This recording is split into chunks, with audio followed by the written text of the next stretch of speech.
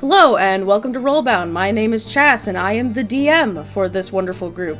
We're going to go down the list and everyone introduce themselves, starting off with Groove. Introduce yourself. Hello, I am Groove and I am bound to the role of Chronoheris Mobius. Alrighty, and Allie. Hello, I am Ali. I am bound to the role of Charybdis Mobius. Alrighty, Minnow. Hello, my name is Minnow. I am bound to the role of Lady Reverie. Awesome. Mickey. Hi, I'm Mickey, and I'm bound to the role of Maria. And last but never least, Joey. My name is Joey, and I am bound to the role of Winfrey McNeil.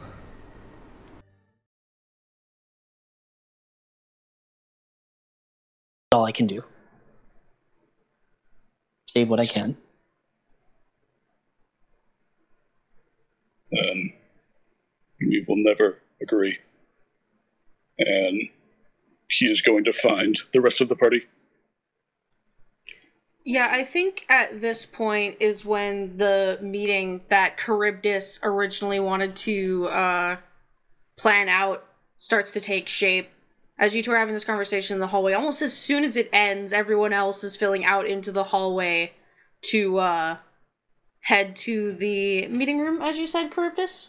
Yeah, it's really a throne room sort of situation. Mm-hmm. It's where the head of the family holds court. But Charybdis does not like calling it by that title because, in her opinion, it sounds too much like she holds some sort of higher position than everybody, and that doesn't sit well with her. Yeah, though, as you're all sort of making your way towards the meeting room, you see Benji come out of the room with, where, Serena was, and he, she doesn't follow him out, and he nods and walks up to Charybdis and goes, "She's resting for now. It might be best to at first not talk about it around her, so, again, after this meeting, preferably." She says nothing but nods at him. And he, straightens his posture, holding his arms behind his back, and just sort of lingers at the back behind everyone else with, Arthur and, Malkuth. As Charybdis enters the room proper, she takes her spot in the Grand Inquisitor's seat, and this room, I kind of envision it as being set up like a very stereotypical courtroom where, her seat is on a raised platform sort of in the middle, and there's seats to her left and right that sit slightly lower, and then there's there's several benches on either side of the room, and then some more seats that kind of fill out in front for an audience, basically.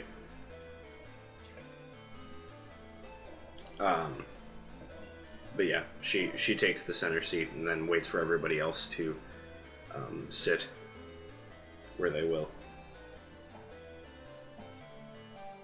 Yeah, I think the estate staff just sort of sits off in the benches that are on the farthest outsides of the room. Yeah. To just make sure that everyone goes all right. But does everyone else take a seat? Walks in, and we'll take a seat near the staff, yes. I think Lady Reverie walks in a little bit after, 30 seconds, giving him some space. And if there's a seat, she will sit. Winfrey, Maria? I'm just gonna go into the meeting room. There's nothing. Yeah, Maria would have been sat down probably, and that's where she stays. Still drunk off her ass. Yes, if it's all the same to everyone else, Winfrey would stand so that she's taller than everybody while they're sitting down. Stands on top of a chair. She likes to be tall. Why is the warlock standing on a chair? She likes to be tall. Booster seat. Once everybody is in the room and seated, Charybdis will kind of lean forward and say, "My guests, family, staff of the Mobius estate, we've received very troubling information. And, I don't want to spend too much time on this, but Charybdis basically addresses everybody and lets them know about the dragon attack and what they had found, and kind of yada yadas over the part with the drow, but does point out that they had collected identities from the people at the outpost and how they were researchers and everything. Yeah, just kind of going over information that everybody in the party would already know. Before she sits back and says, "I have sent word to the proper authorities based on the information we have gathered today. Both Ambassador Frey and Lucas Stonewall. Hopefully we can get this situation resolved. Until then, all members of staff, and those of you who live here more full-time, are confined to quarters until we can sort out where this dragon is. Until further notice, we should be ready in case it attacks here. Make sure the emergency areas are well stocked and prepared. I do not know what manner of dragon this is or how powerful it may be, but it is indeed a dragon, and frankly, that is all of the information that I need. I now open up the room for questions, comments, concerns relating to these issues, proposed solutions going forward." Colonel Harris was sitting very haphazardly, not one to observe formal etiquette, but gets kind of annoyed seeing that nobody else is, like him, observing formal etiquette as his sister speaks, and will then sit up quite properly and raise his hand and say, "Aye, Grand Inquisitor." "Yes, Colonel Harris."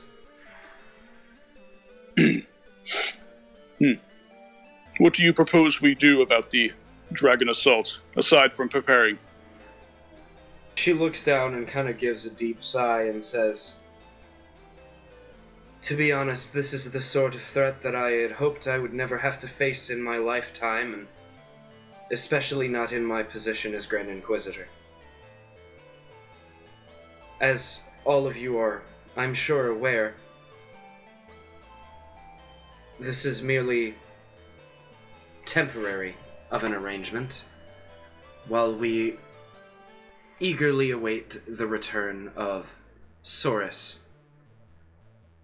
I cannot see any way of us taking care of this threat of ourselves in our current state. We must act defensively and carefully."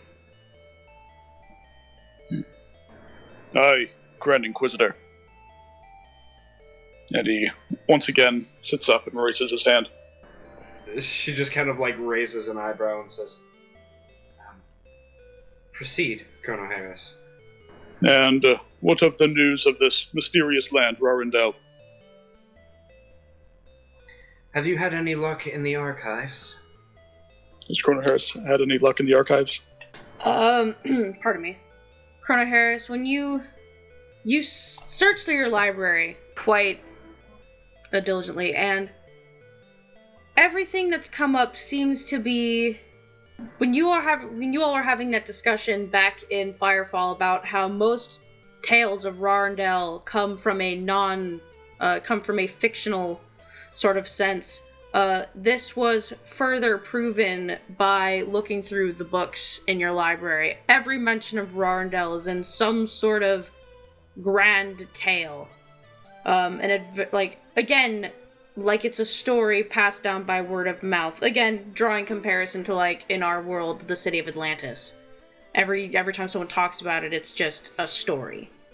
Or maybe Camelot, stuff like that. It all seems like something that didn't happen, but it's a story told so many times that it's had that proper development. However, Chrono Harris, you did get that for sure thing that tale about the mouse that goes to fight a dragon is literally worded the exact same way in every story.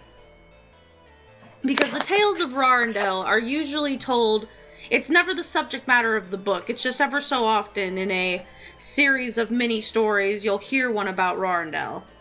And the story of the mouse that goes to fight the dragon is in some of those stories every single time, written the exact same way every single time, word for word, comma for comma, period for period.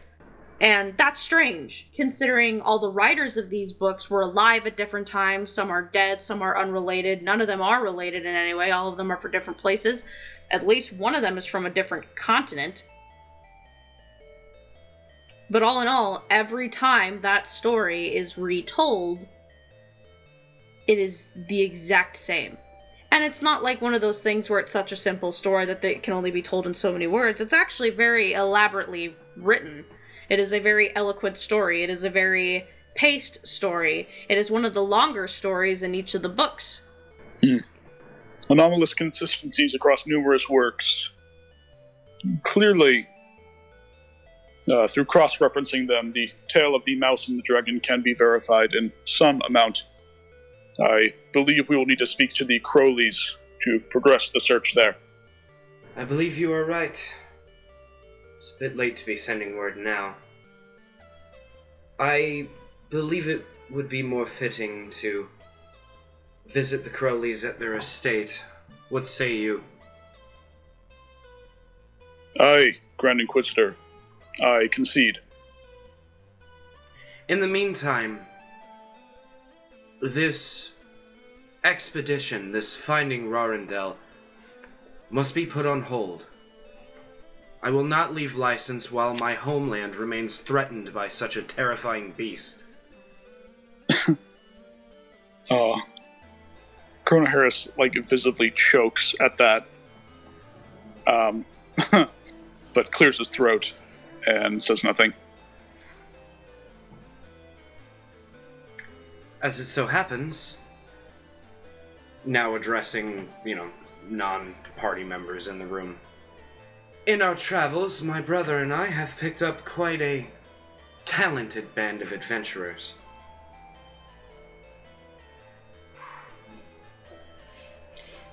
Winfrey McNeil. Aye. You're quite accomplished and seem to be very set on treasure and profit. What do you think of all of this dragon business? Well, if you're asking me seriously, I'm gonna answer you seriously. I've lasted longer than... or I've lasted a bit as long as I have because I don't go near things like dragons usually. If it were up to me, I wouldn't be going anywhere near it. I see. Maria Day. What about you?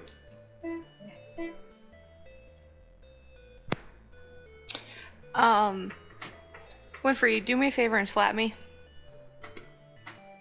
It's not... You know what? Never mind.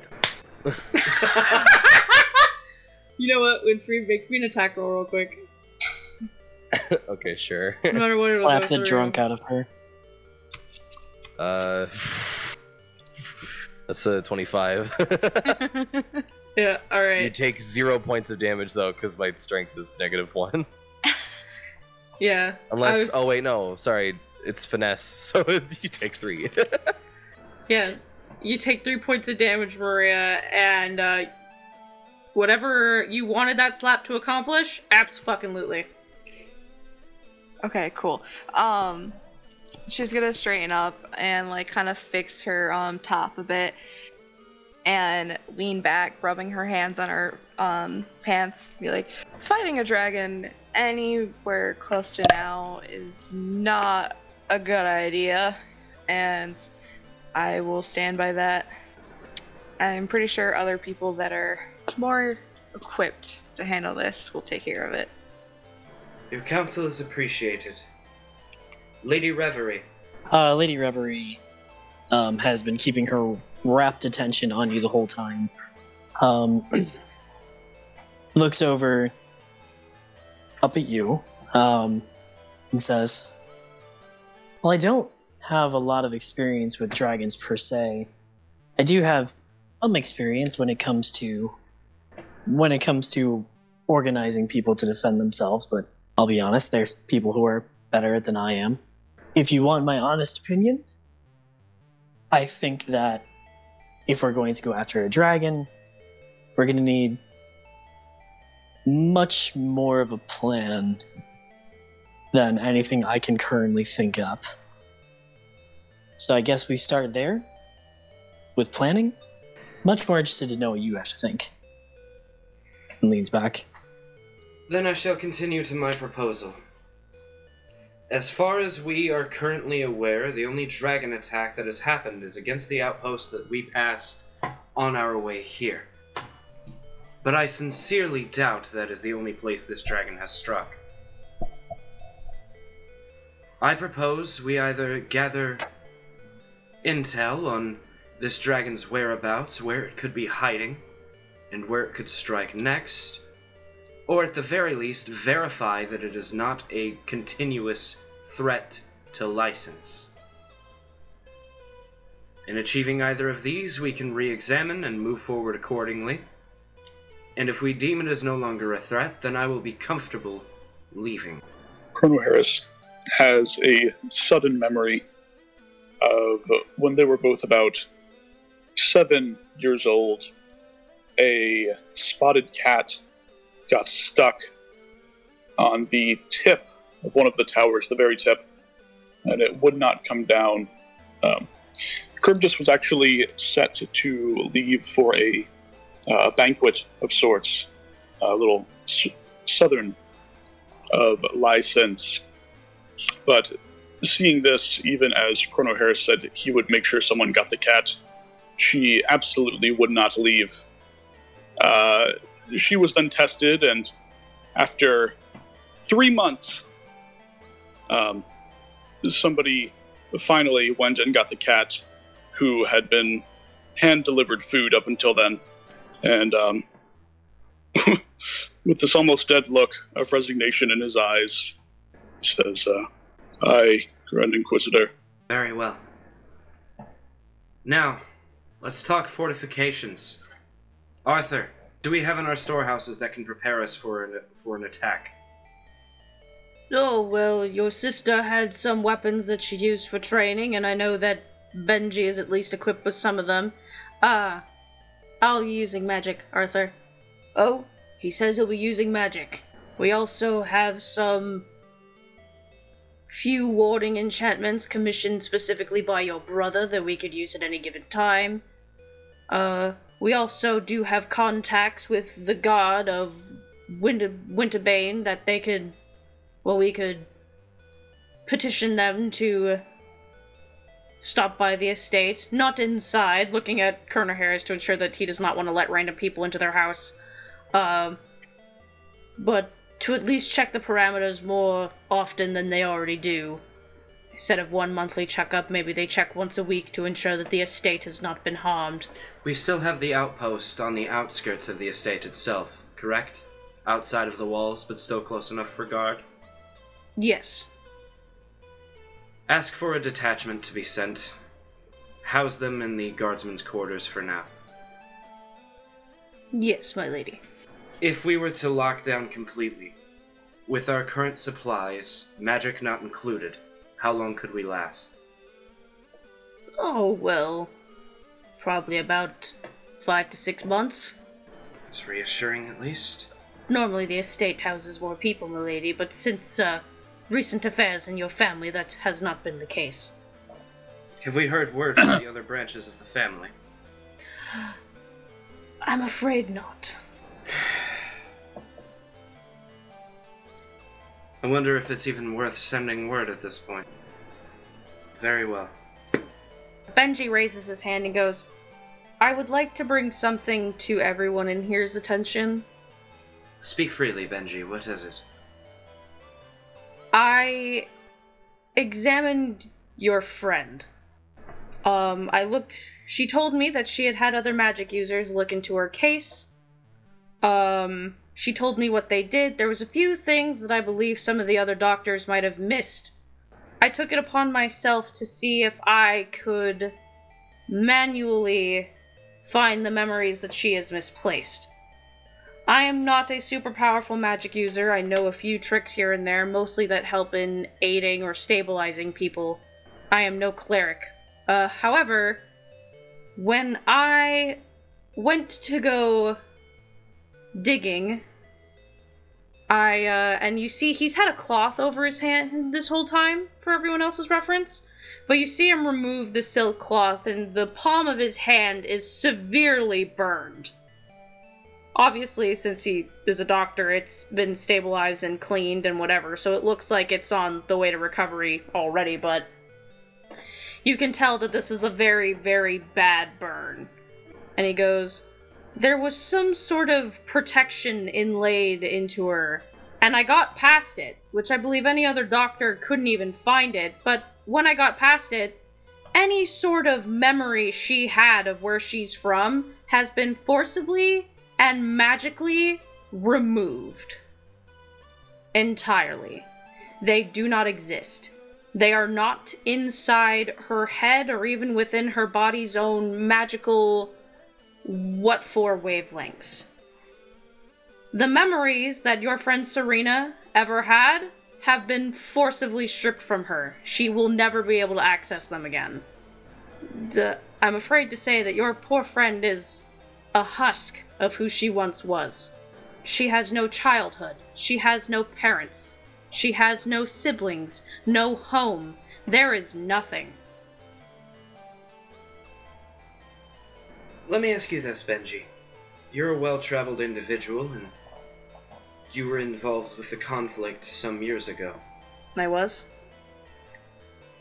If you were the type to find a place that didn't exist, where would you start? Well, I would look in places that maybe that place didn't want me to look. However, I think that that's already a lead you got, considering that you're looking at storybooks, and that is not me making fun of you. He looks like mainly at like everyone else in the room that he isn't personally acquainted with.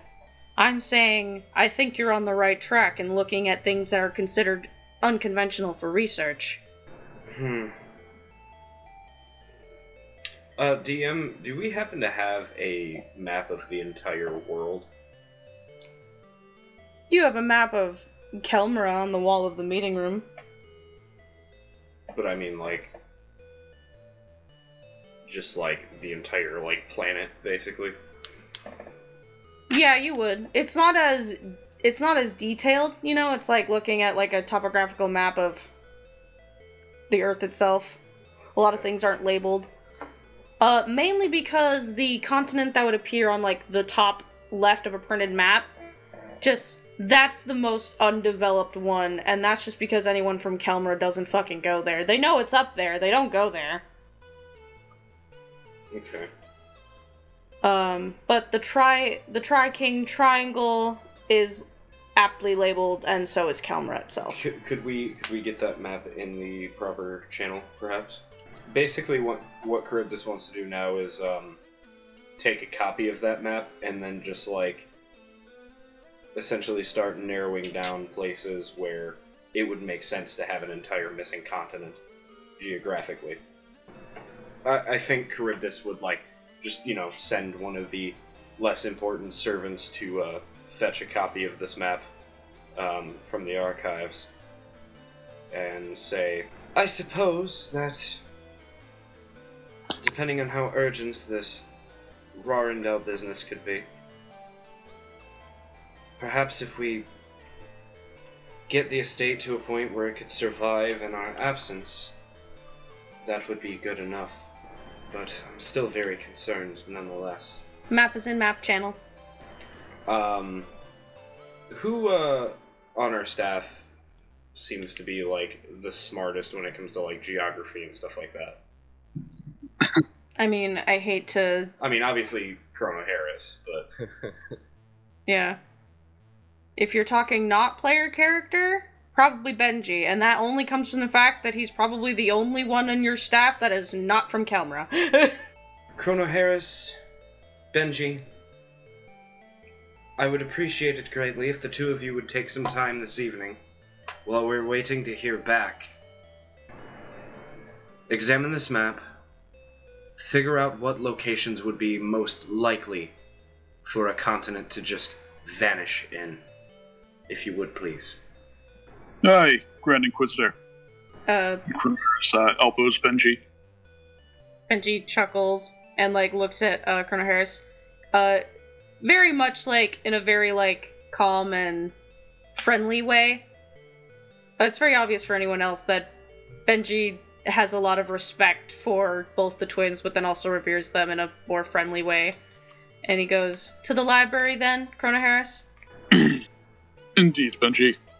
And Chrono Harris will stand and head back to the library. As for the rest of you in the room, anything pressing?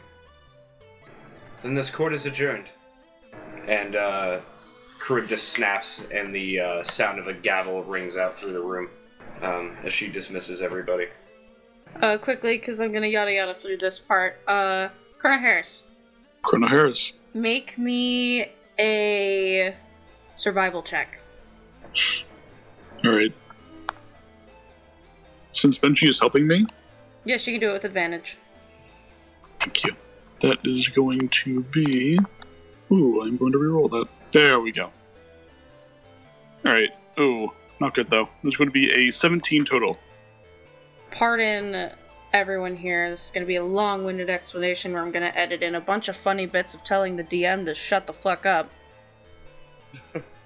But Benji and Chrono Harris. So you kind of look at the map and understanding the way the weather and everything works and the thing and everything about between the countries and everything that goes on, that you would gather that based on stories, Rarndell in fiction is once considered a part of Kelmra, meaning that it would have to be near home continent, meaning it is not likely that it is between any of the other large landmasses. That is including Frumal, the Tri-King Triangle, and Teardrop Isles. It is more likely that it is on the side, and I know the world is round, but, like, in terms of, like,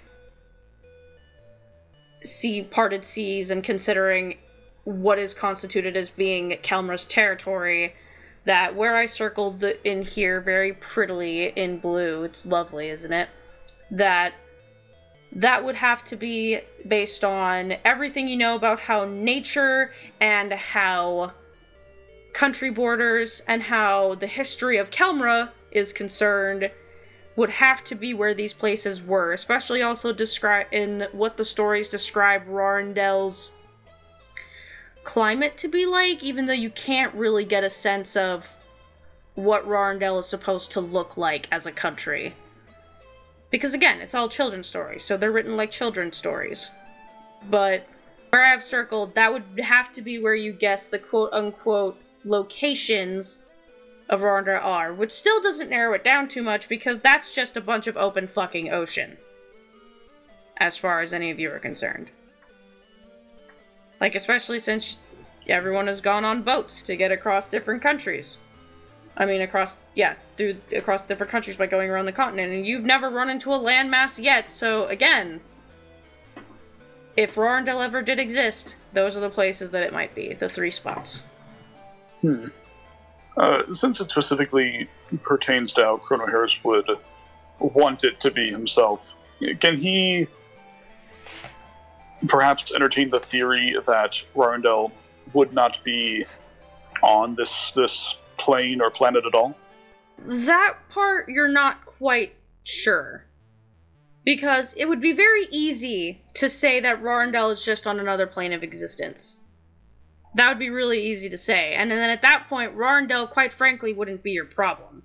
Because the overall generalization of Rorendell is that... I don't know how to explain this in words that make sense.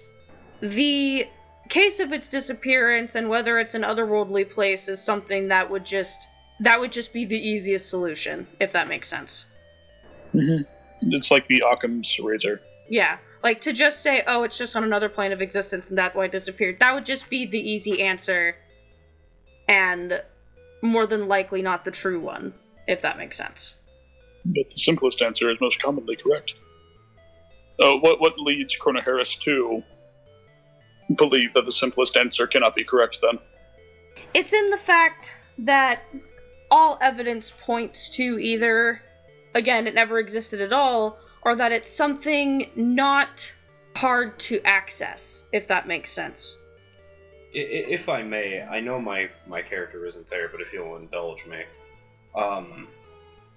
is it possible that the continent itself is magically protected such that if you were to, say, sail within the borders of where the continent would be, or at least close to it, you're, like, basically teleported to the other side? Could it be something like that?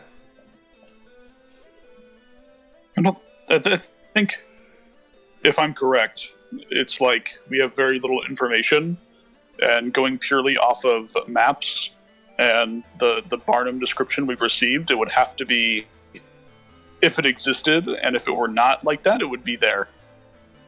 And beyond that, we can't tell anything.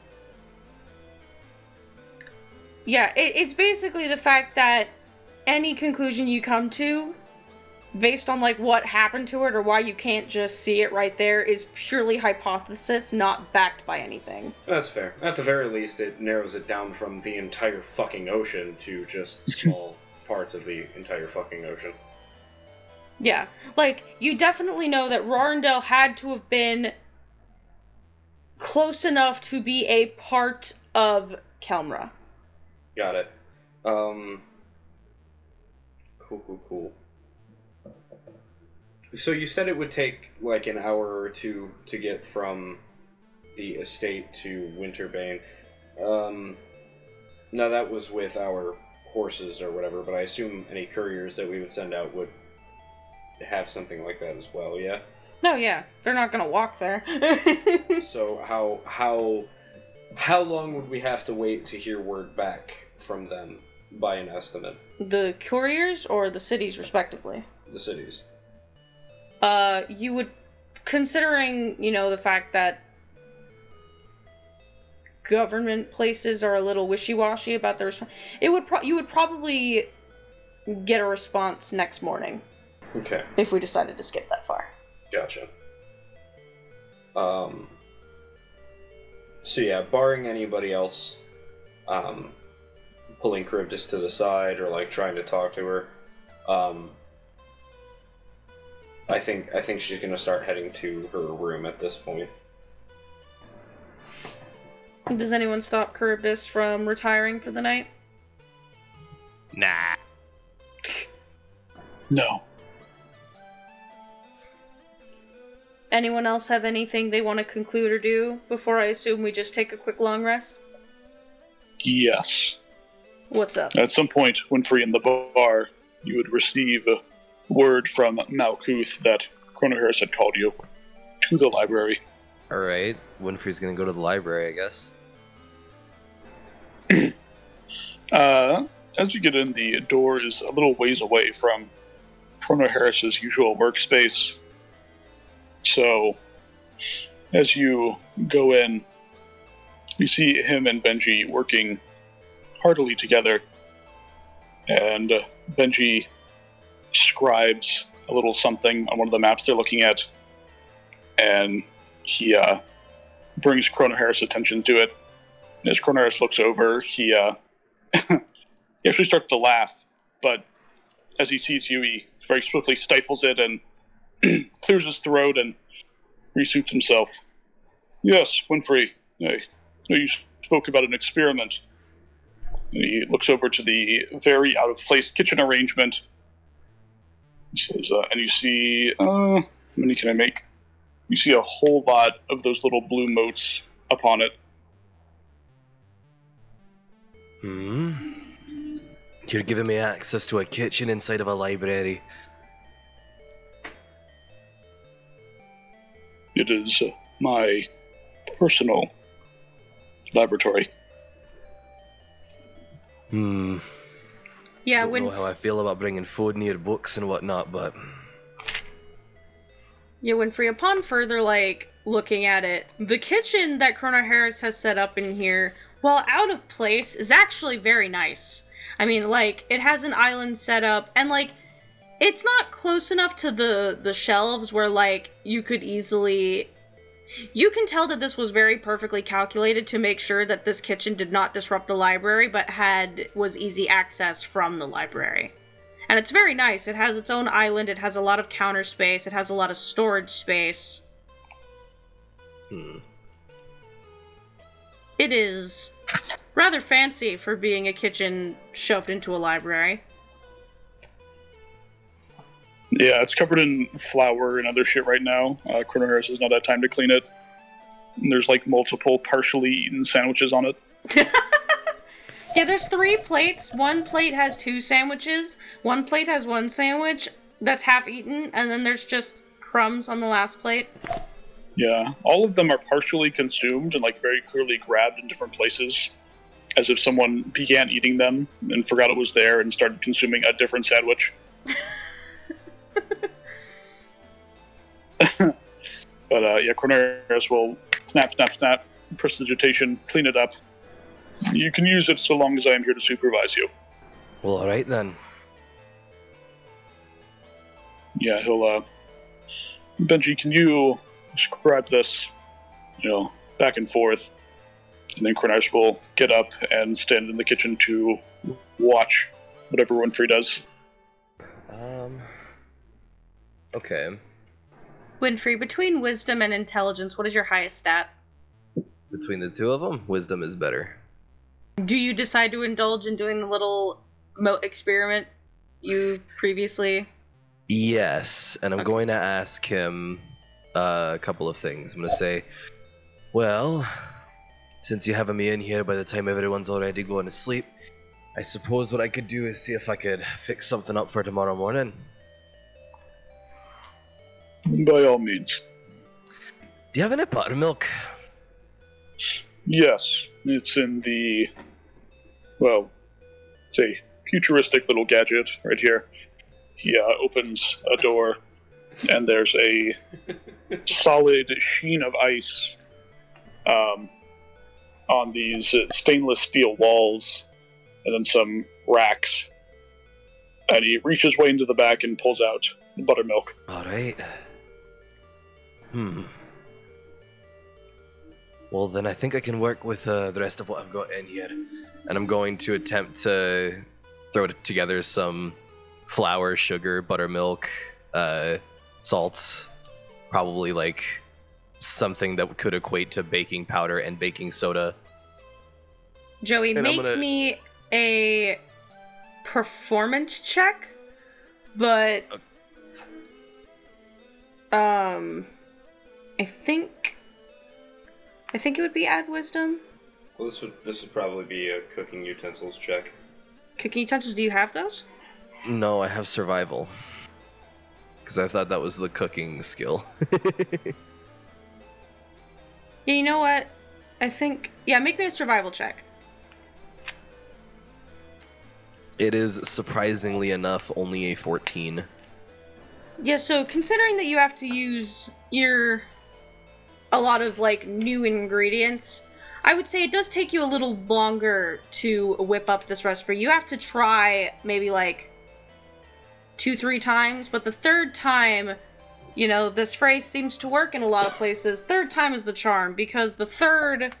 You were gonna make a pie, right? That was the original thing I'm remembering? Well, since everyone's in bed, it doesn't make much sense to make dessert right now, so I'm trying to make pancakes.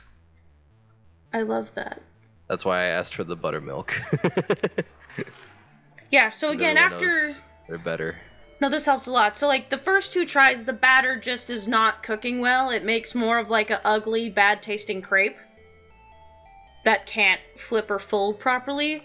But then the 3rd try, you do something a little different, and you make this, like, very consistently good batter. It's not, like, gourmet, perfect, amazing, but, like, it's pretty good, and you honestly feel like if you made the recipe more than once, you could perfect this into, like, god-tier levels of breakfast food. But, you make some motherfucking goddamn flapjacks out of this new Everybody loves recipe. flapjacks. And, you know, you try one, and it is goddamn delicious for being a brand new recipe that you made in some weird scientist kid's kitchen. Well, I must say,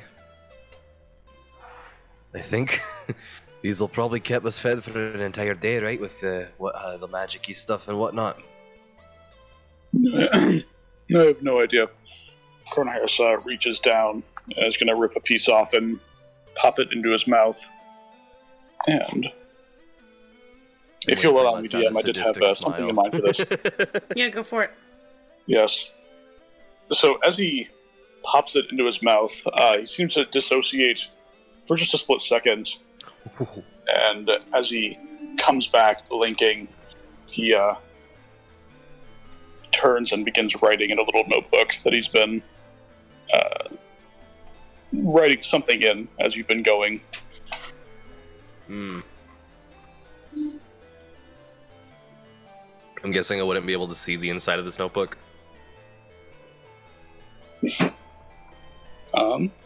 Hey, the world of academia is competitive in Lysince. It's true. Plagiarism is rampant. Colonel Harris also just doesn't like people looking at his stuff. So yeah, no. The pancake is there, though. Like, you drew it, or? No, like, he only ripped off a piece of the pancake you made. Oh, I see. Well, is it good or what?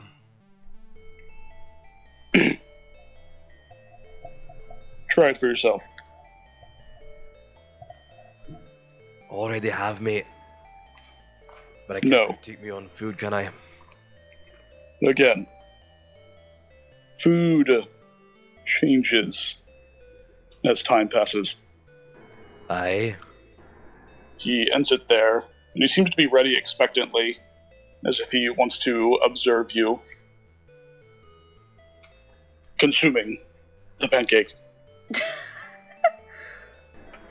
You're a bit of a creeper, ain't you?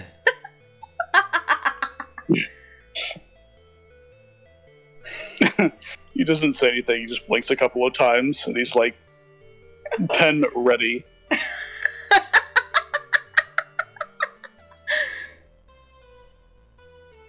Go on.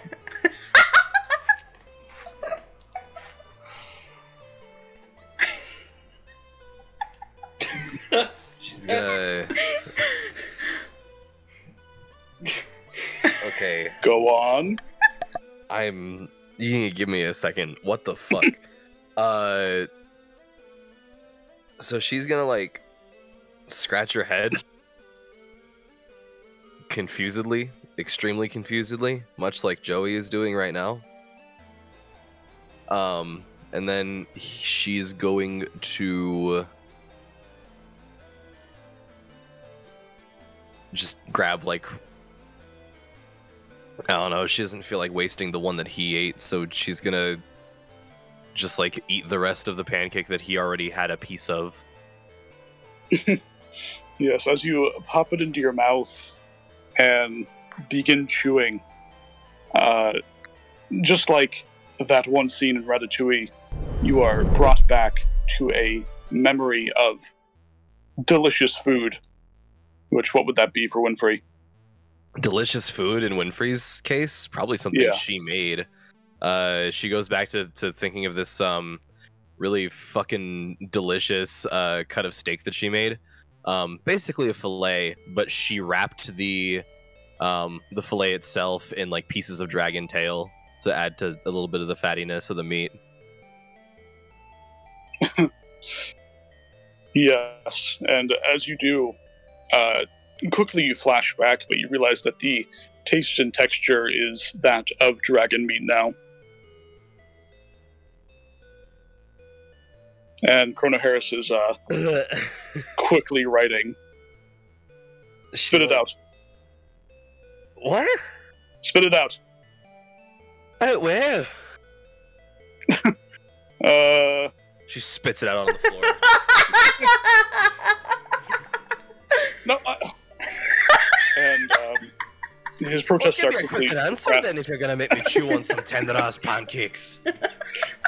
As he looks down and sees that what Winfrey just spit out is a chewed up piece of dragon steak. What the fuck? Where in the bloody hell? How did you fuck? What?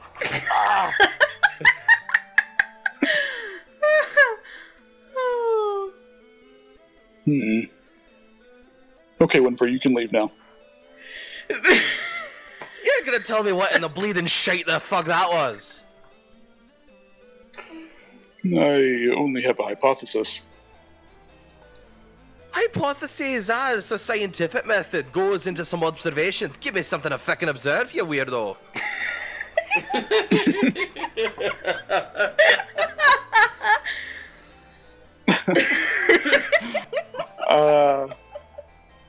Wow. Yeah, Chrono Harris didn't understand a word of that, but he's going to assume you inquired. And,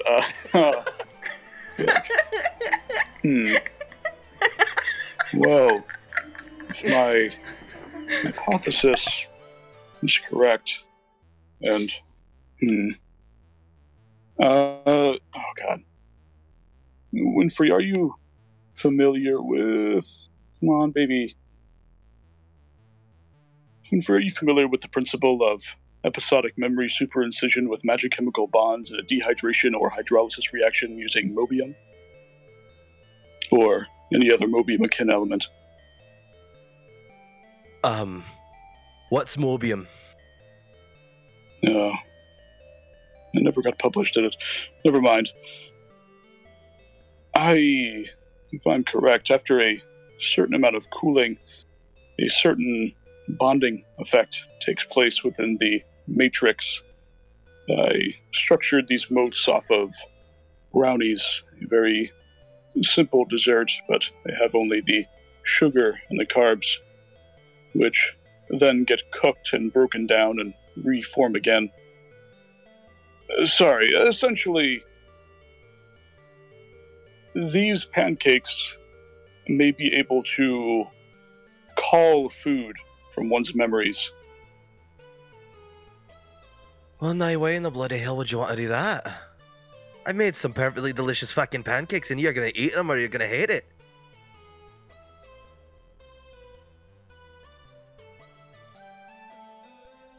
What language are you speaking? We're both bloody speaking common now, ain't we?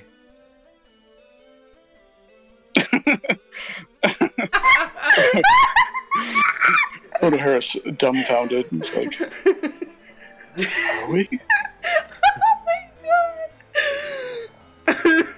Looks like you need to get the cotton taken out of your ears, Chrono Harris.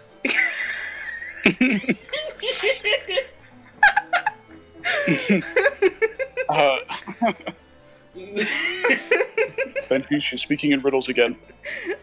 Benji just looks up, and he's like, looks up between the two of you and goes, he like looks at Winfrey like, I don't.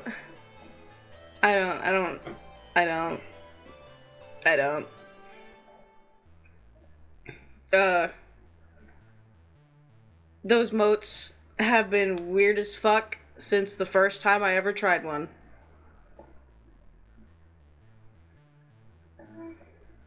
Yes, I'll be keeping the pancakes. I'm pretty sure, Benji speaks up, there's probably a way for you to eat the pancakes without that weird thing happening. No, of course. Well, because don't your thingy-ma-do-bops, Benji's like flicking a pen because he's still trying to focus on what he's doing, so he's not speaking very eloquently. Don't those only last for like, doesn't the magical effect of those only last for a certain amount of time, so at one point they'll just become like chocolate chip pancakes? Well, you wouldn't need to, really.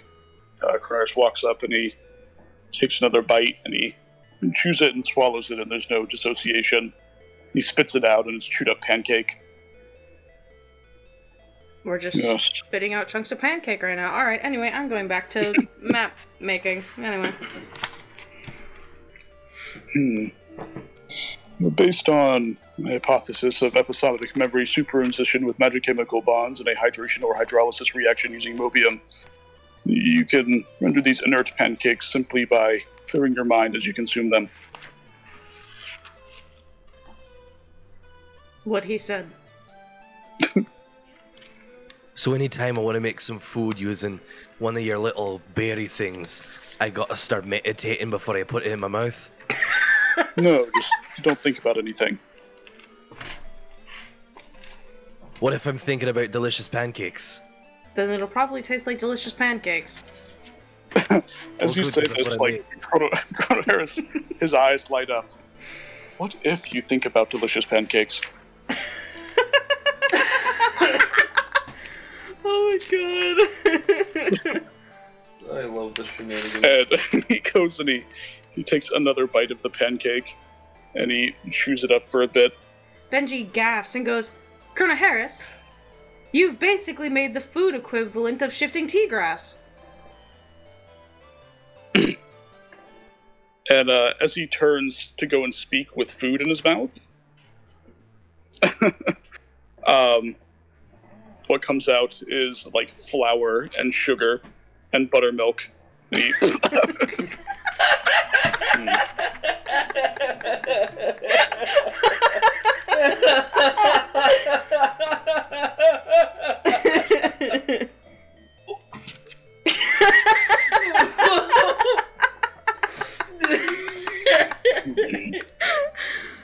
further testing is required.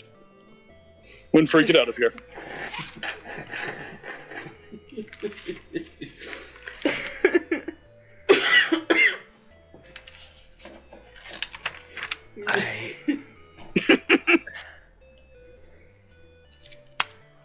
Yeah, before we go to morning, I'm assuming Benji, while flipping through books, goes, Crota Harris, I don't think you'd be able to get a hold of these individuals every time soon, but maybe once you gain a reputation for doing fantastical bullshit with your little motley crew, maybe you'll want to get in touch with the Mir family.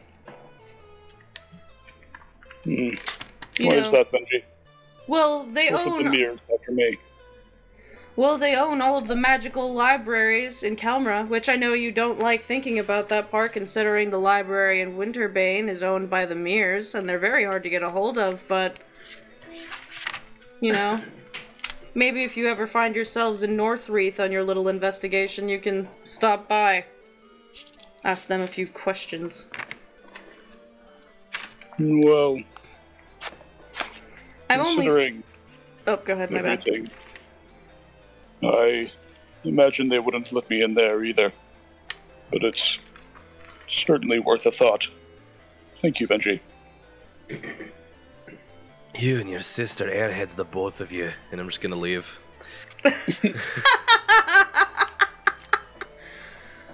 So I'm guessing we go into the next morning. Is there anything else that anyone wants to do? Cry a little bit. Cry a little bit. Only a little bit. Your poor pancakes. No one else is gonna be able to eat them, and if they do try to eat them, some random poor dragon's tail is gonna get summoned from the recesses of their mind. I feel like what would happen with Lady Reverie is she would put the food in her mouth, but there's no thoughts going on, so she just never gets nourishment from it. She's fucking thinking about nothing all the time. It just tastes like water. It turns to ice. You're chewing on ice. You're anemic. Stop that. Crunch, crunch, crunch. Charybdis would probably just think about the last time she ate pancakes because she fucking loves pancakes. In the morning. Pancake your pancake. At some point, everyone is called by the servants down to the dining room. And it's, large, lavish, abandoned, yada, yada, yada. But at one end, there are 6 stacks of pancakes. And Corona Harris does not look like he slept very much last night. and he has a notebook and a pen, and he is sitting a little down the way, wearing protective gear.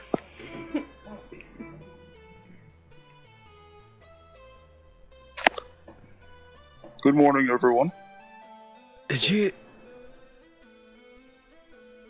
Sorry, Chas, before we complete the long rest, but after Charybdis wakes up, so we only have to technically sleep for 6 hours,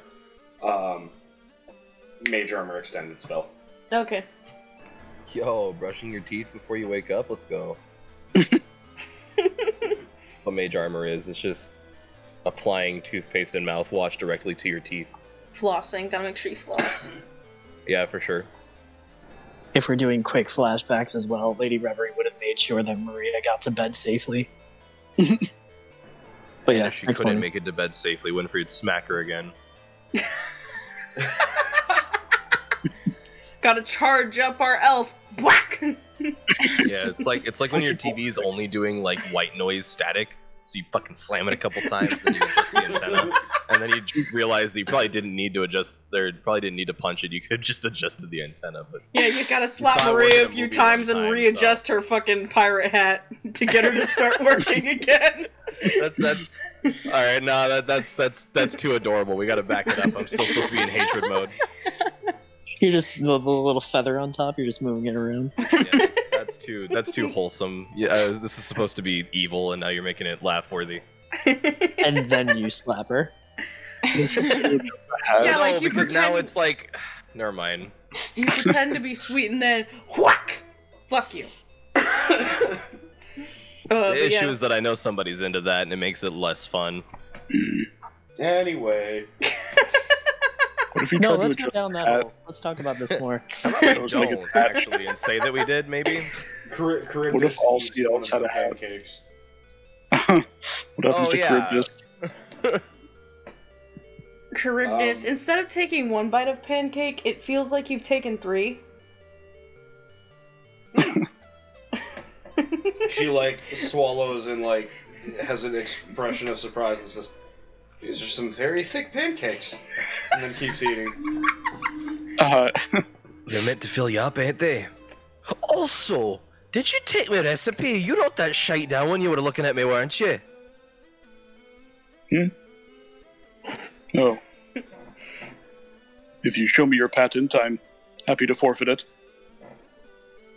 Oh, I like you least of all. Oh, damn. We agree then. And Crota Harris writes Charybdis under a little column that says Charybdis control group.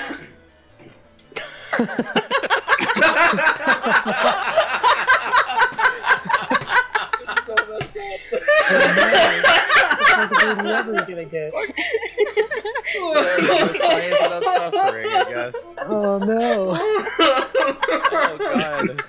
Lady Reverie will go over and say, "Good morning, Crona Harris," and we'll take some pancakes. God, Charybdis is gonna be like 7,000 pounds by the time fucking Crona Harris is done with her. As Lady Reverie consumes the pancake, what memory comes flushing back? Oh boy. Hey, Chas. What's up? What Alright, memory does Runner have? so you get a flashback to this one morning. You literally see a flashback of a tiefling woman, an older tiefling woman that kind of looks like Runner but isn't Runner. You get the impression that that would be like her mom, maybe. And then you see her place down a handmade basket filled to the brim with like fresh blueberry muffins.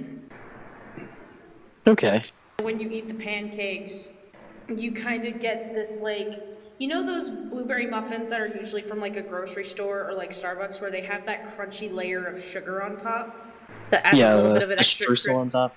Yeah, that adds a little bit of the extra crunch to eating the muffin. It's like that. Nice. When she sees this memory of her mother, assuming her mother, do I get any sort of emotion related to this memory? Warm but bittersweet. Okay. I won't pry any further, but I will take a bite of pancake, and all of a sudden I'm chewing on streusel, assuming that is what Chrono Heroes gave me. It explodes in your mouth. Oh no, let me get my second character in. Yeah, it just tastes like streusel. You're fine. Yeah, she's eating a blueberry muffin, but doing it with a fork because it's pancakes, and seems to make... Looking at her, it's like she is not eating blueberry muffins because she doesn't even realize. She's like, I'm thinking about blueberry muffins, and I taste blueberry muffins, so I'm just going to keep doing what I'm doing. And it never crosses her mind. It's like that episode of the children's cartoon on Nickelodeon that was on for like 20 years, where the... That's a long episode. The funny sponge guy throws a muffin at his squid friend on accident, and it fucking explodes. That was Coral Frank, rectangular trousers. Yeah. Okay, cool. Yeah, It's my favorite show. Under Reverie, Trial 1, Plankton Son. Chrono Harris scratches down some observations. Just look like, does Winfrey eat the pancakes? What happens? Sorry, Winfrey was opening her dinner. Yeah, she's gonna eat the pancakes. Winfrey ordered Panda Express. Same memory as last time. Like, oh shit, didn't know you were making food. Sorry. Yikes. Yeah, Trial 2. Write some stuff down. Does Maria partake in the pancaking? Yeah, and it like tastes like fish to her. So she immediately, like, as she takes a bite, she gets that fish flavor, and she immediately just like opens her mouth and just like spits it back onto the plate. And it was like, I think your food went bad, and then she's gonna down some coffee. Is fish on It the also plate has or... motes in it, so the coffee tastes like fish. Oh. Yeah, is fish out on top of pancake now? Yeah, when she spits out the pancake, she spits out like a chunk of fish that has a little bit of bone in it. Yeah, Trial 4. Yeah. Write some stuff down. Yeah, and Serena, as you're all sort of enjoying or lack thereof your breakfast, Serena walks into the room. She looks very like bleary-eyed, and she's yawning, and she goes, "Oh, good morning, everyone. I'm sorry I could not join you last night." It's okay. Whoa. Eat. I'm sorry, DM. I would love nothing more than to progress the story, but did Maria just spit a fucking fish onto her pancake and we're all just gonna act like that didn't just fucking happen? Like, are we just gonna move on? Colonel Harris wrote it down in his notebook, obviously. Winfrey takes note of that mentally. And then we all just sort of like keep like slowly taking bites off of a fork of fish pancake?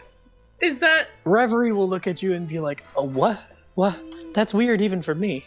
Charybdis looks at the fish and says, "Oh, brother, you made them individually suited to each of us. How very considerate of you." Oh, that's not what he did, darling. What are you talking about? This motherfucker. Winfrey, wait. Serena, eat. Okay. Why are you wearing like a fucking welding mask? Don't stare directly into the pancake unless you're wearing a welding mask. Go And he blind. prepared an entire page for Serena. He hands over the plate of pancakes with fucking big ass iron tongs, like he's a blacksmith. He's wearing thick ass rubber gloves, two of them He layered. looks like a mad scientist. And Is there's that not fish what on Corona it. Harris is? So, Serena, like, grabs a pancake suspiciously and looks at everybody with, like, a weird... And she goes, "Are you playing a joke on me?" No, eat. Okay. And she, like, takes a bite of the pancake and she, like, looks around for a second and then goes, "Huh, pancakes," and continues to eat them. Why does she get normal pancakes, but I got like fish flavored? I think at this point, Maria feels something jump on her lap as Talk hops onto the table, rips off a piece of Maria's pancake, stuffs it in his mouth, and then runs across the table, and then like gets halfway across before he starts like gagging, and then he just spits up like a just little pile of scrap metal just on the table. Oh, good. You're gonna fucking kill dogs with this. You're gonna eat this and think of bones, and all of a sudden their stomachs will explode. What? Wow. Fuck. Come on, hey. Fucked up. Human experimentation is one thing. Animal cruelty? No. I like that Colonel Harris draws the line at "Don't hurt the puppies." I mean, I agree with him full-heartedly. Sure. He's Don't an hurt asshole, the- not a monster. He's a mad scientist, not an evil mad scientist. Colonel Harris turns to the little column prepared for talk and sketches down again. Then he looks at it. He organizes the servants. He says, okay, fish for Maria. Benji, you had that one. And he kind of goes down the list. And eventually he says, like, Mr. Braun. Yes, sir. No, he's announcing it. Oh, okay. Essentially, he had told the servants what he was going to do, and he allowed them to take bets on what each person would have. Benji chuckles, and he goes, I betted that Charybdis would just have double the pancake. Well, that's unfortunate, Benji, because it was actually triple the pancake. You just had regular pancakes. I made them with love. And Winfrey's recipe. Yeah, and Serena is like poking at the pancakes with her fork and goes, these just taste like regular pancakes to me. It's incredibly disappointing. I mean, I guess there's a slight taste of coffee. Coffee pancakes. Furious Really sketching. That sounds like she's just humoring him. Oh, actually, I think I taste cake. You know what? Now you say it. Oh Yeah, my it tastes like god, pork you won't chop. believe this, but guess Great what was in the job. pancake this morning? Good job, Chronoheris. Colonel Harris looks at, like, the cup of coffee Serena just drank from and slowly crosses out what he had written. And then he begins expanding on another section for, what is it? Unintended variables. At which point he takes off the PPE and, alright. I got the PP. Serena looks at a lot of you and goes, I assume you're making way to go visit, and she's actually, cut off by a quick question before I continue with this. Do Curtis and, Colonel Harris, do you have an alarm system that kind of goes off whenever someone approaches, or is that your gate? Oh, yes, absolutely. Yeah, in the middle of Serena speaking, that goes off. Charybdis immediately jumps to her feet, staff in hand, and then starts running for the door. Yeah, you get to the door, and you just see this, like, scrawny fucker standing at your gate, awkwardly listening to the noise, like, hi! Pommel of staff just up to him and says, "Who are you?" I have a message from Lucas Stonewell. Shrinks back into the wire sphere. Good, I've been expecting you. Come in. Okay. He, like, looks at his, he actually didn't have a carriage. He actually has a sleigh that's drawn by, like, giant dogs. Like, these big fucking, like, Malamute-looking sons of bitches. Yeah, as he walks in, Talk hops on him and pats him down for weapons. He has, like, a tiny dagger. That's, like, it's very visible. It's not like he's hiding it. Alright, you may proceed. You have a note for me? Yes, I have a letter. She holds out a hand to accept it. Yeah, and he hands it to you, and it's a fairly large, envelope, and it has a purple wax seal with Lysince's symbol on it. I'm gonna check it for traps. Make me an Arcana check. Just Spectre of Chrono Harris giving a thumbs up. It's not trapped, as far as you can tell. Thank you, that'll be all.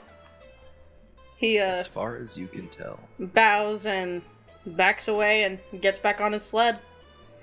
And you hear, "Aye!" And then just dogs barking and the sound of him just sliding away. That is the most adorable mode of transportation I've ever seen in my life. She slams the door and opens the envelope. When it opens, Oh, fuck. there is nothing written on the paper. Instead, what looks to be a visage of a man pops out of it. The man is sort of like broad, he's like a broad-shouldered, slim face with like a crooked, pointy nose. His hair is like rather fluffy, but it's combed backwards, kind of swept to one side. It's like a little neck length. He has a little past stubble and facial hair. And he's wearing like very nice robes that have a breastplate over them that has Lysince's, again, insignia carved into the chest. And the man, like, until the letter is opened all the way, is just standing, like, the hologram, I guess you could call it, is, like, turning in circles as if, like, you know, like, loading. This obviously isn't technological in any way. It's like it's just magic. And once you have the letter completely opened and are holding the paper still, a voice comes out. Hello there, Charybdis Mobius. This is a pre-recorded magical message from me, Lucas Stonewell. I have received your calls about a dragon attack, and I am having guards go investigate said outpost immediately. We have also accepted your request to send multiple guards to go check on your estate more often than they already do, with the fact that you have also provided lodgings. Much appreciated. Unfortunately, Sir Victor Frey is very busy at the moment, and he said he would not be able to have an audience with a lot of you for the situation until about a month's time.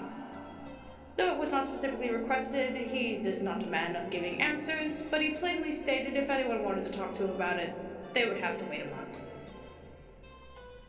I am sure this is very frustrating, but I'm letting you know that if you wish to speak to me about it, I have an opening for an audience next week during the city council, in which we can arrange any sort of means of dealing with it, and if your little merry band of interesting individuals, as I would put it, is interesting in handling the situation, we can think of long-term means of payment. With regards, Lucas Stonewell. And then you hear, not even coming from him, just see fold and unfold letter to repeat message. And then a puff of blue smoke goes and then it disappears. Okay, I'm gonna pocket the letter and reconvene with the others. Yeah, actually, everyone else, if you so choose, make me a perception check. I did go with, I don't know if you saw that in the chat. I didn't want to interrupt, but I went with Charybdis as well. So I saw her jump up in alarm and was like, okay. Charybdis turns to go back to the others and then just full face bumps into Reverie. Ah! Bonk. That was weird. Yeah, Maria and Winfrey, do you also decide to make the roll? Yes, I rolled a 19. Maria? Yeah, excuse me. I rolled a 10. Yeah, so, Maria, you're too dumbfounded by the fact that you bit into a fucking pancake and it was fish. But Winfrey and Chrono Harris, you heard the letter being spoken aloud from the main entryway. So when Lady Reverie and Charybdis return,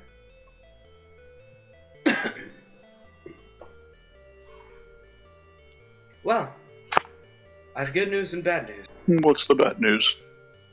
The bad news is we'll be having to wait a month before we can speak to. It was Victor, right? Yeah, Victor. Before we can speak to Victor. The good news is our request for a garrison was accepted. They will be housed in our state's barracks as we requested. So we'll be able to research more into this Rarendelle situation in the meantime. Good. All in all, It's a visit. Go all in ahead, all, sister. much more helpful than I originally anticipated him being, which is always good. What next then, sister? Is a visit to the Crowleys in order? Yes, I do believe it is. Everybody get ready. We're going on a field trip. Serena goes, oh, right quick. I'm sure this was obvious already, but... You should stay here. Yes.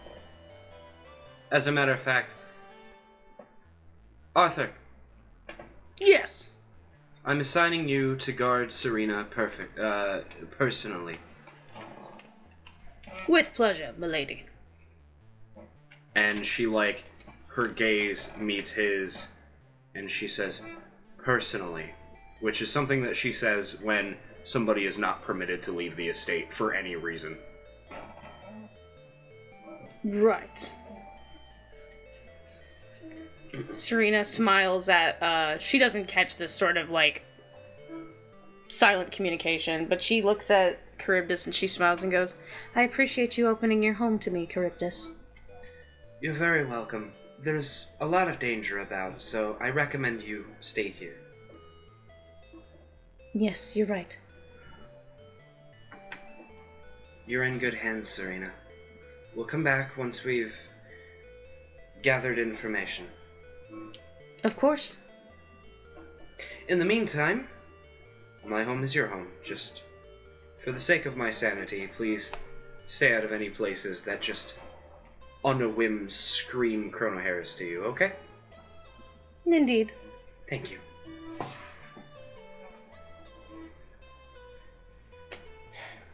Now, for the rest of you,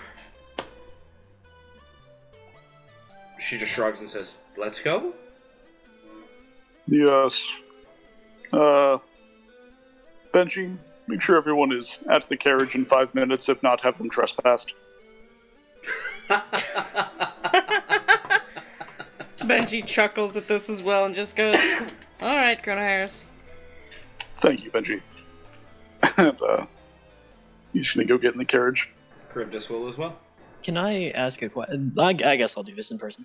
Lady Reverie, when she gets to the cart, will say, is it worthwhile to go back to that excavation site and see if we can find anything else about the dragon? Because they were digging up new things. I just feel like, I don't know, maybe they got too close? Or do we want to do that later, if at all? Later. With the level of investigation that my brother had performed when we first found the site, I believe that we have gotten all the information out of there that we can. Perhaps the detachment that will be sent there to investigate the place might dig something up accidentally, in which case we'll have plenty of time to look at their mess afterwards. Well, I don't think we went in the excavation site, did we? We just went to the camp? Or am I misremembering? Well, the camp was kind of snuggled up right along the mountainside that they were excavating. Mm-hmm. And to just jog memory, it was described that their excavation was not fully started yet. They had maybe dug up a little bit of the stone out of the side of the mountain. Oh god, okay. I had misunderstood. I thought there was a full-ass cave system that they were working in. Oh, it was but that they were up alongside it. Okay. It was that they were studying the entirety of the mountain itself. Gotcha. Starting by digging into the side of it. Yeah, you're fine. You're good.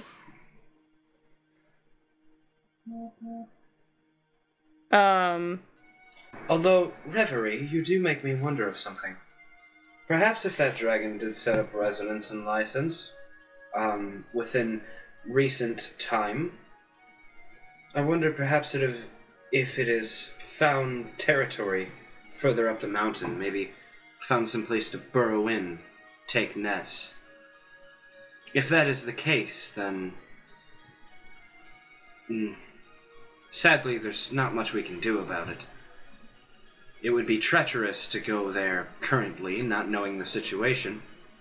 Even if we are correct, even a newly nested dragon would be too much for us to handle on our own, I think. Is this a fair assessment, brother? Chronohair's is clearly not happy to say it, but he concedes. Yes. Yes. Lady Reverie will look at you, Charybdis, and smile and say, "Okay, I'm convinced. Very wise. Thank you." Charybdis just rubs her forehead and says, "I'm glad you think so. I feel I'm losing my sense on how to balance this nightmare. In any case, hopefully we'll get it sorted." Just keep climbing. You're fine.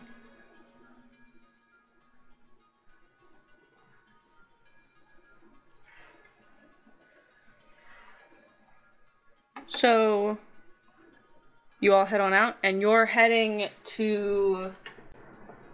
Nipple, nipple, nipple. You're going to Snow's Reach. North we go! You have to pass Icewind to get there, but... How much time? Around there, sorry. You may only reach Snowfell if you answer me these riddles 3. Probably about a day and a half worth of travel. Could I cut that down with enhanceability? That is me accounting for enhanceability. Oh, fuck. Because you have to go... How many times would I have to cast it for it to be a day and a half? Twice. What if I did it 3 times? I guess probably... it wouldn't matter, because by that time the horses would probably need a break anyway. Yeah. Okay, here is my proposal. How about we take it slow this time? Because I feel that if we travel faster, we might draw attention to ourselves. And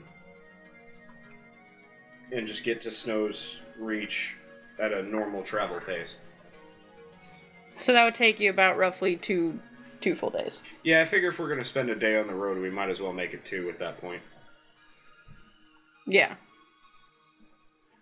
And that's mainly because it's not like there's, like, super high mountains. It's not even like the mountains you went around to get to where you were, but, like, there's more of them kind of spread out, so you kind of got to go... For sure. What do the rest of the players think? Sounds good. Huzzah. Alright. Going once. Going twice. Cool, it's unanimous. Can I drive the cart this time so Maria can play some music? I feel like Reverie is tired of riding in silence, and also is aware enough to know that more than half of the people on the cart aren't really jazzed about talking with her. If I've been riding up front with Maria, then and you're adamant about it, I can take the reins. I mean, if you're okay with it, she's not going to force you to do anything. And if Maria says no, then she won't. Yeah, I mean, I'm okay with playing music if someone else wants to drive. I just did it because no one else apparently knew how to drive, so... I think we all know, I just don't know if any of us are proficient. Yeah, I'll take the reins. I'll even sit up front, rather than taking the reins from behind. I think, I think Charybdis would sit up front with Reverie and, like, keep conversation with her while they traveled. Nice. Front seat's getting real crowded. She'd tell Winfrey to fuck off. No, I'm just kidding. Bruh. Did you push Winfrey under the cart? Not even, just throw her off the side. Oh no. That's my angry Scotsman. I vortex warp Winfrey into the nearest ocean. Bruh. Oh my god. It's probably No, but, fucking freezing too. I mean, as much as I hate short people. Wow. Damn. Wow. Wow. Wow. Wow. Here we go. We are creeping into a different friend group's inside joke. Anyway. Groove, hit me with a wow, please. So... Can I get a wow? Wow. I wouldn't be able to sleep if you hadn't. So we're traveling on the road. That's cool. Yeah, I would like Lottie-Dottie everybody to give me a perception check. Bet. 7. What was the check? Perception. 7. Perception. It's a natural 1 for a total of 4. Oh my god. Holy shit. That's crazy because I got a 21. So we know 14, we're fucked when Winfrey has the best perception score. 14, 21, 4, 7. Okay. So Maria, Reverie, and Winfrey. Not anywhere near you. You can tell this is from far away, but you hear the sound just sort of echoing through the trees and the mountains. Just a loud roar.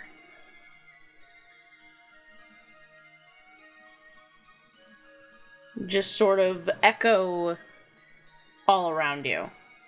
But you can tell that it's far off, but you can hear it from here. I'm sorry, I didn't hear the noise that you made. So I didn't make a noise. I said you hear a roar. Oh, sorry, I didn't hear the roar. Okay. You're good. You're good. You're good. Roar. Did it right. But yeah, the three of you, as you're sort of going on, it's not a super silent drive because Maria's playing music, but you know, it kind of echoes, and then Maria, it actually throws off your playing, and you're just like, hey, what the fuck, that's not the noise this is supposed to make. Because it's not me making that noise. Got it. That's extremely rude of the noise. So anyway, Reverie, that was, yeah, that's how it happened. That was the time that Saurus accidentally pushed me down a flight of stairs. Did you hear that? Hear what? What? You asked me, did I hear that? And I When? said, hear what? Oh. Great. Sorry you fell down the stairs.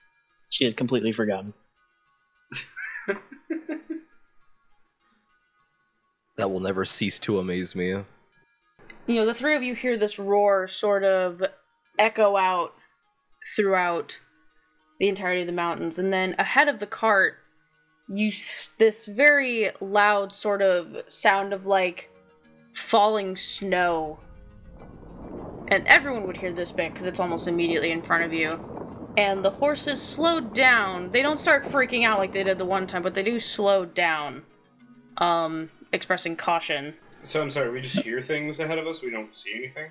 So a lot of you see like this sort of big pile of snow like sort of fall its way down a hill. And then you hear this rumbling. And then you see the snow sort of like erupt, and you see this very long sort of creature crawl its way out of this mound of sand.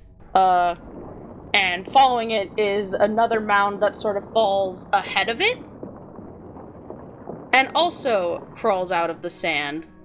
And the two creatures look alike a dis. Hold on. Did I say sand? I'm fucking stupid. Snow. Two very different things. Two ridiculously... Yeah, they spawn sand. You're in Highfriar now. Campaign's totally different. You're welcome. No, I'm kidding. Huge. Oh god. I'm gonna go with large. Okay. I was like, oh my god, we're leaving, bye. Leave the horses. Yeah, these two fucking, younger ice salamanders just crawl their way out of the snow in front of your cart.